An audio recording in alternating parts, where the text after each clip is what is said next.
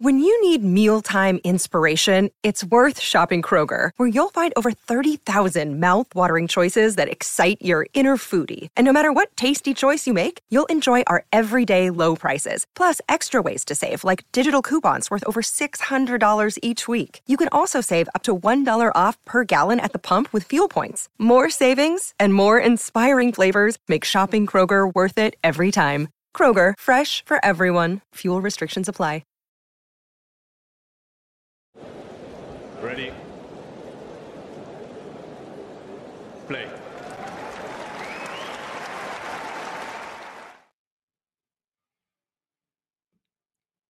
Good afternoon, good evening, good morning, wherever you are tuning in from whichever part of the world you are.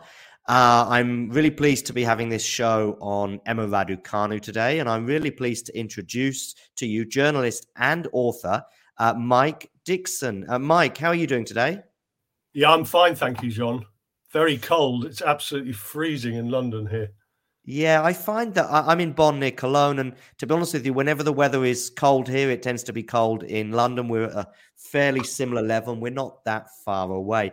Mike, it's been listen, we're going to talk about Raducanu for the next 20 minutes or so, but just before, there has been some news today. Boris Becker has been released from a prison in London, and we're not quite sure where he's going to pop up next. I believe he's going to be deported to Germany. Do we know if he's going to be going into prison in Germany or what the situation is? No, I don't believe so. No, I think he's been released from jail in the UK under a sort of fast track scheme, I guess, of people who are no danger to the public, which I don't think he is. But I think as a condition of that, he has to go back to his the country of his citizenship, which is Germany. And the suggestion is, I think, that he was flying to Stuttgart, I believe. Oh, okay. Wow. There's been a lot of, I guess there'd be a lot of attention. And of course, I'm based in Germany, so there's been a lot of attention here. But we've even got him on a flight tracker to see where he pops up. My big question is, do the Germans want him for some reason? I know he's had issues in the past here. I think in 2002 there was an issue, but he's been living in London since 2012. Yeah, well, I mean, he's really been. I think he's spent a lot of time in London even prior to that. You know, it's been pretty much his home, I think. Obviously, someone who travels around a lot, and it remains to be seen, you know, when he will be allowed to come back to the UK. I would imagine he'd like to come back as soon as he can, because I do know Boris, and I know he loves it in London. I'm not saying he doesn't like it in Germany, but he does enjoy it in London and does some work here. So, yeah, interesting to see. It's very early days, and there were rumours yesterday that he was leaving, but I think it is actually definitely true this afternoon. Yeah, the Home Office the British Home Office didn't speak about his case specifically, but they did say basically in a broader sense that this is actually quite common policy for non-British citizens, as you say, who don't pose a threat to the public at all, to be allowed to return to their home country. I think it's after 6 months, and he's been behind bars for 8. Listen, that is perhaps for another time, though, Mike. Let's get into it, because I know that both of us are a little pressed for time, and we want to talk about Emma Raducanu. First of all, I mean, you've written this book. Let's add that to the stream, and it's obviously available in all good bookstores, and as here we can see the Amazon link to it. The first question I have for you is actually the question that pops up on the screen here regarding Emma. Tell us a little bit about her journey, at least from obscurity to Wimbledon, which is when really she came into the mainstream. Well, I think the case with Emma was that people who are sort of reasonably plugged into the British game knew that she was an outstanding prospect. There were big things being predicted from her really from about the age of 14 onwards. She actually won her first pro title when she was 15. But a sort of conspiracy, I suppose, of her wanting to finish her education pretty much, and the pandemic arriving in March 2020, and the fact also that she didn't excel particularly well in the junior Grand Slams. That was partly because she was often prioritizing her education. Those kind of things combined meant that she really was totally off the radar when she kind of burst through at Wimbledon 2021. She's from, I think it's fairly well documented, she's from Kent originally, learned her tennis at the Bromley Tennis Centre, attended a girls' grammar school that's very difficult to get into, which is a testament to the fact that she's pretty bright. And the book really is to tell the story of how she came to win the US Open and about the actual US Open itself. I was, by largely favourable circumstances, I was actually able to be at Flushing Meadows to see her win the title. It was a bit of luck in a way that I got the clearance required from the US government, and I also had renewed my media visa shortly before the pandemic, so I was in reasonably good shape to go, I guess. Anyway, the book kind of gives some background to how she came up. I spoke to a lot of people who are involved in her development, and then there's the whole account of that remarkable summer, which started just before Wimbledon. Well, it started with her finishing her A-levels, really. Very quickly, she shone at Wimbledon and then sort of retreated into the shadows a bit while she played in America fairly incognito. And then, of course, she burst into prominence at the US Open. She certainly did. Let's just talk about her little moment at Wimbledon, though. That's when she sort of came to prominence for most of us anyway. I think she got to the third or the fourth round there that year, and, with some sensational tennis. And that's when she certainly came to the British public's, side. We also got the comments from John McEnroe regarding her mental and physical state and the connection between the two. Because, of course, she I think she pulled out sick in the end of her match, or she certainly had some sickness issues, didn't she, Mike, at that tournament? What did you make of the McEnroe comments? Well, she was quite interesting because there was a slight uproar about them, predictably, on social media. But the following day, she pretty much confirmed McEnroe's theory, really, that it had all got a bit much for her. I think the key thing there was that she didn't actually walk on court until, I think it was just before 8 o'clock. And, she really was never used to having to wait. By then there was huge public hype, build-up and hype around that match. And she was playing, she hadn't really played under lights, let alone in front of that sort of many people in that feverish atmosphere. And, it probably got on top of her a bit, and she sort of confirmed that afterwards. So I didn't really personally have a huge problem with McEnroe, and particularly with hindsight, because she didn't really object to that herself. I think Marcus Rashford also expressed similar thoughts in terms of the fact that he had himself a similar issue in terms of feeling unwell, and the pressure got to him, I think, when he said he was a junior. That is a unique element to tennis, because you just don't know when you're going on court. At least if you're another sports player, you're starting at 8 o'clock or 3 o'clock or whatever time, and that's fixed in the diary. But for tennis players, they just have to wait. The earlier schedule time is announced, but with other matches, undetermined amounts of time, you just don't know. And I've always wondered how that must be really tricky. Well, I think it's the sort of thing that comes with experience. If you're someone like Andy Murray or Novak Djokovic, for example, you've gone through that process probably literally hundreds of times, when to warm up, when to eat, how it particularly suits your body. And at the time, I think that was something complete, well, as a lot of things were that fortnight, it was completely new to Emma Raducanu. But you're right, tennis is quite different like that. You compare it to, say, the Open Golf, where Rory McIlroy is given a tee time of 9:52 a.m. And if he's not on the tee at 9:52 a.m., he's out. So, tennis actually has a real problem, in my view, actually starting promptly when they say they're going to start. But if you remember also, there was some controversy that day because all the other women's matches started earlier in the day, and her particular backlog, she was scheduled later than the others, and then I think it was Felix Auger-Aliassime and Alex Zverev had a very long 5-setter in the match before her. So, Okay. it was a kind of confluence of circumstances, I suppose. I can see one or two questions flying in for you already, Mike. We'll address them at the end of the show, so audience, be patient. We will get to your questions. But first of all, let's talk about that US Open run. As you say, the book kind of does focus far more on that and obviously the build-up to it. Of course, she came through the qualifiers without dropping a set. And then, of course, she actually went on to win the title without dropping a set. Tell us a bit about that journey and how it's documented in the book.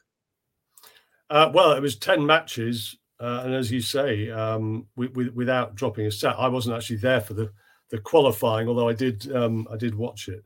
And she just gained more and more momentum, and it's a bit of a cliche, but the stars definitely did align for her.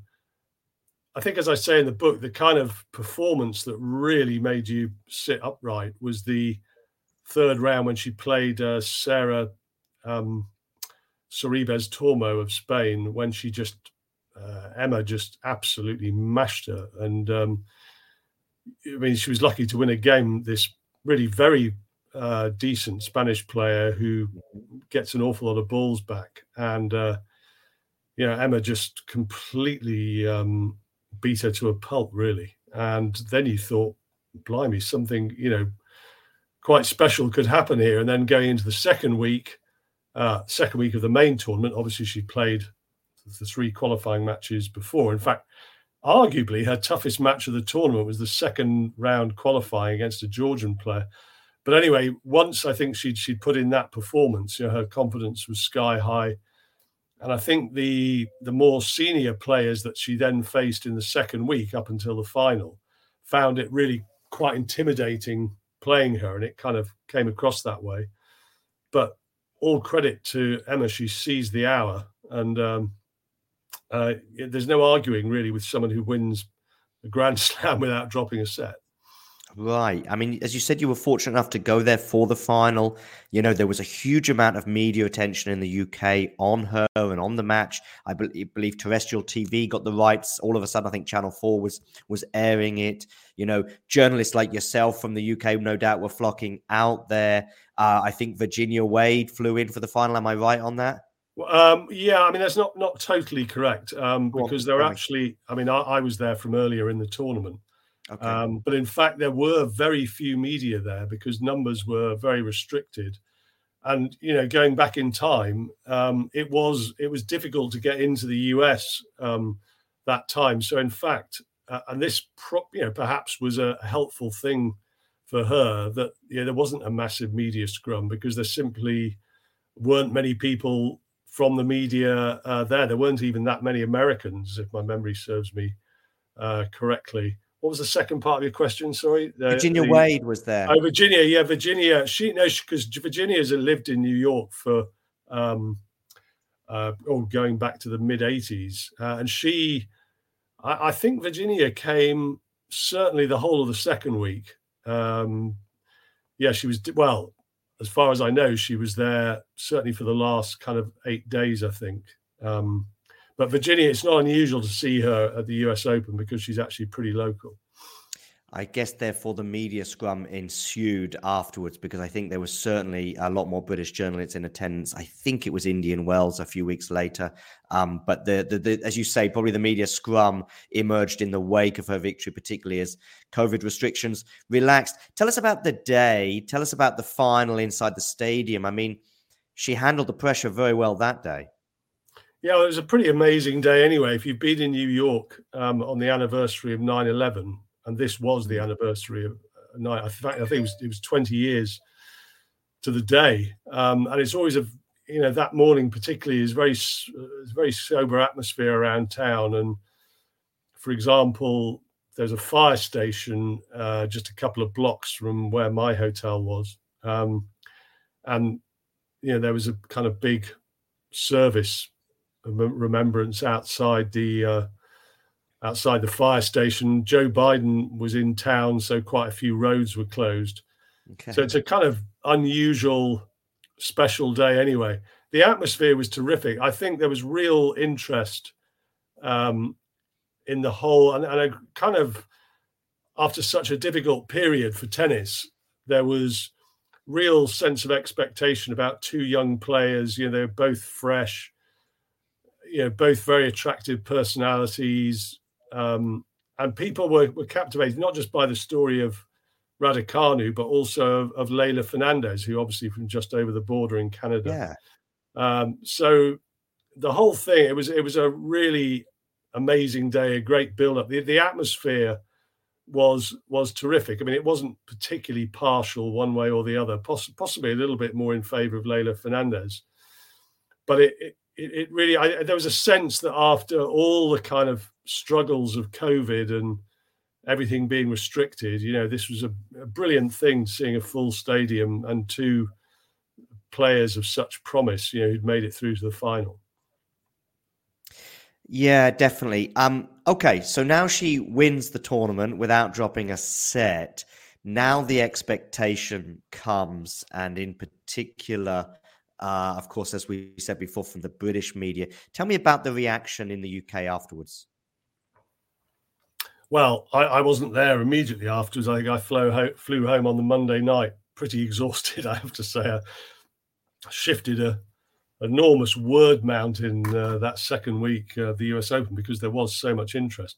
But clearly, I mean, life-changing really doesn't go far enough in saying that, you know, she arrived there. She's obviously done well at Wimbledon, but nobody expected her to win. And her life has never been the same since and never will be again.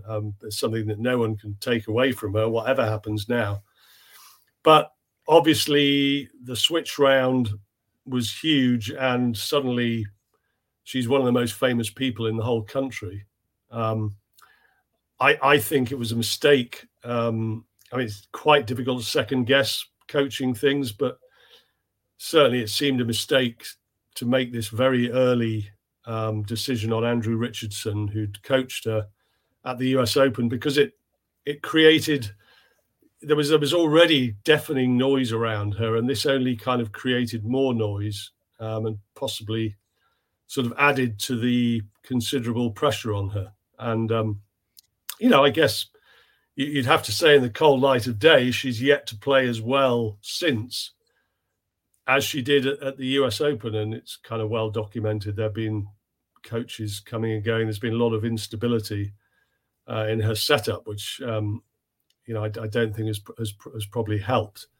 So that was kind of, there was a kind of homecoming thing at the LTA, if I recall rightly, about 7 or 8 days after she won. She got back, I think, on the Friday or something. Anyway, it was kind of the next week, I think, at Roehampton, there was a big homecoming event that the BBC covered. And it was there, actually, that the news came out about Andrew Richardson. And, you know, it's not been a particularly smooth ride since. I don't think it was ever going to be, under whatever circumstances. I don't think it would have been a particularly easy ride for her in the wake in the wake of the US Open. And you know, obviously any mistakes that you do make are made very publicly. I think this is what I do know, at least to the best of one. In fact, no, I do know it, is that Andrew has remained very tight-lipped in the 12, 18 months or whatever it is since that US Open win. I think he doesn't want to, you know, get involved in what's gone on since, which I don't know if that says anything, but I think what does clearly say something is the constant changes in the coaching situation. I hope that there is some stability, as you suggested, for 2023. But I know that there has been a suggestion that she wants to have, or her team, if you like, the people around her want to have specific coaches, a volleying coach, you know, a serve coach. And so rather than just having one coach like pretty much every other player on the tour, she wants to have a variety of coaches. I don't know if you've got any thoughts on that, or even the ending with Andrew. Well, it certainly has been the case in the past that you know, they've looked for specific advice for specific shots, and you'd have to say whatever her and her family have done, she's got a US Open title. I mean, she's 76 in the world. She finished the year. It's not an outright disaster by any means. In fact, she probably played better on the clay than I was expecting. Actually, I thought that could be a really tough learning curve, but she won quite a few matches, put up a very good fight when she played Iga Swiatek. Go on. But it does slightly concern me that you want to be kind of getting an identity into your game and consistency into your game and consistent messages. And I think that is a bit of a fear among, speaking to coaches who, people want the best for Emma Raducanu. I mean, ultimately she has to do, I suppose, what she thinks works for her. But you would worry a bit if there are sort of a lot of technical tinkering, a lot of different voices going into her ear. Yeah, definitely. What are your thoughts on her in 2023? I mean, what could be the goals? What are realistic thoughts regarding next year for Emma? Well, I was discussing this with a few people actually just the other day. It's interesting to kind of project where her ranking ends up. I mean, I think the most important thing for her is that she gets the physical side right. And I think there are signs that she's going to get a more consistent guiding light on the kind of getting herself prepared to stand up to the physical rigors of the tour, which are considerable. That's obviously been a big problem this year. So I think that, if she stays relatively fit, I do think she's going to improve. Difficult to say. I mean, it's difficult to say anything with any assuredness about women's tennis right now. It's so unpredictable and up in the air. A lot of players are very similar standard. But I would expect her to have, I think she'll probably have some good weeks, one or two standout weeks possibly. I wouldn't be surprised to see her around 30 in the world this time next year. But really what you want to see, I guess, are, certainly by Wimbledon, you'd want to see signs of, consistent wins week in, week out, I guess. Yeah, I mean, a positive win-loss ratio in a year from now would be great. I think if she goes deep in one or two tournaments, and who knows, maybe even picks up a trophy or two. And I'm not necessarily talking about majors. I think, of course, she set the bar pretty high in 2021, which probably skewed our thoughts regarding 2022. You did touch on the issues there. There have been one or two questions coming in regarding the wrist, for example, and I believe that she may well have changed her strings on her racket. As a result, we also had the blisters as well. Jean as well is asking about the physical improvements. Of course, she's still very young. You did touch on them there, but do you think there are signs of positivity that we are going to see a healthy 2023? Well, I think there are signs, partly because I do think she's a worker and she's very ambitious.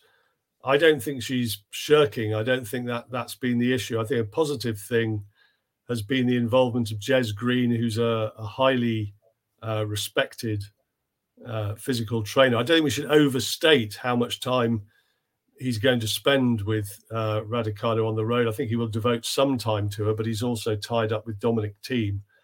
And I think that's a positive thing. She may well spend some more time with Will Herbert, the LTA physio who was with her in New York. So I think there's been a lot to assimilate in the last 14 months for her. And I just hope she's learned some of the lessons. Everyone has to learn lessons. Doesn't matter which walk of life you're in. Hers is a pretty tough public learning curve. And I'm basically a believer in her potential. I don't expect her to win a Grand Slam this year for sure. But I think what we'd all like to see are signs of the kind of fluency that emerged at Wimbledon and the US Open. I don't expect it to be week in, week out, her in the semis and finals of events.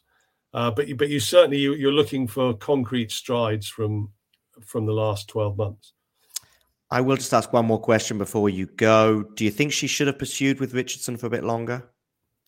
Well, I think she should have done, probably. I mean, it's slightly difficult to second guess these things, but clearly he did a good job in America because they traveled together prior to that as well. And I just think strategically it would have been good to have that consistency when there was so much else changing in her life.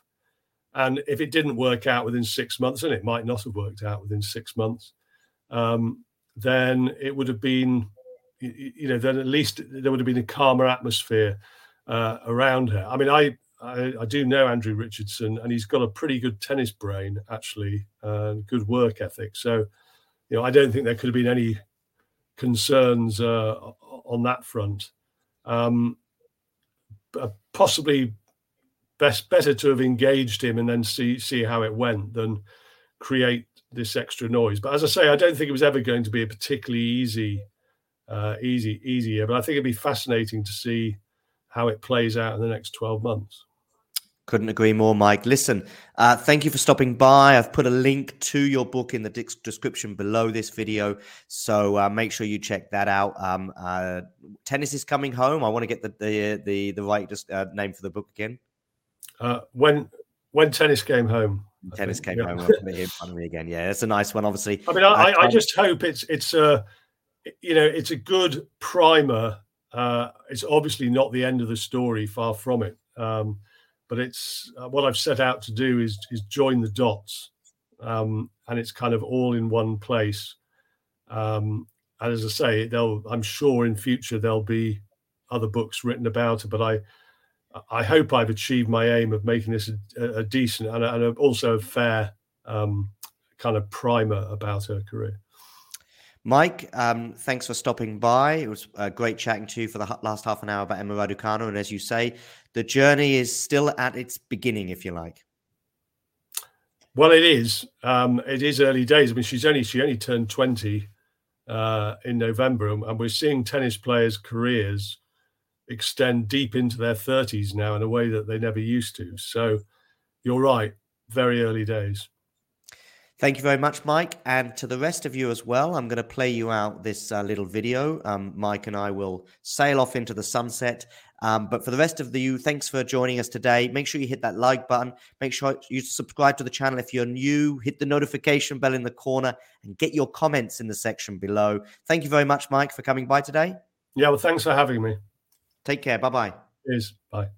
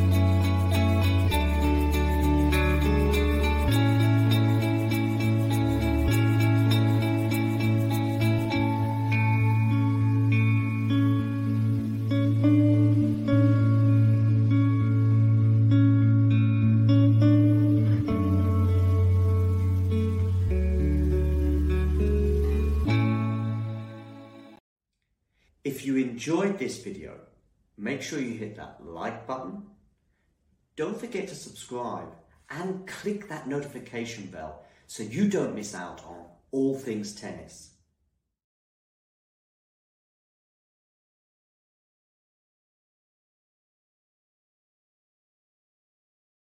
Sports Social Podcast Network.